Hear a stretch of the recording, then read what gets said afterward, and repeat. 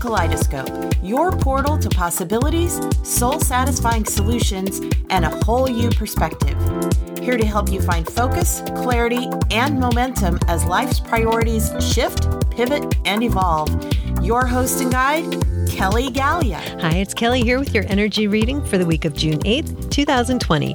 And a brief reminder, if you'd like to see this week's color, head to kellygalea.com where you can always find our colors and readings. That's kellygalea.com, KELLYGALEA.com. The energy this week is helping us to open up and continue in the area of evolving heart and relationships. We're able to bring objectivity and curiosity to our relationships and the ways that we relate to our thoughts, ideas, feelings, and options. This really helps to amp up our optimism, hopes, and plans, especially in shared pursuits. Use our color of the week, Simple White, to help you navigate the evolution and alignment of your thoughts and feelings. Allow it to help guide your planning as you realize optimal ways forward with openness. Visualize the betterment of shared pursuits and clear communication.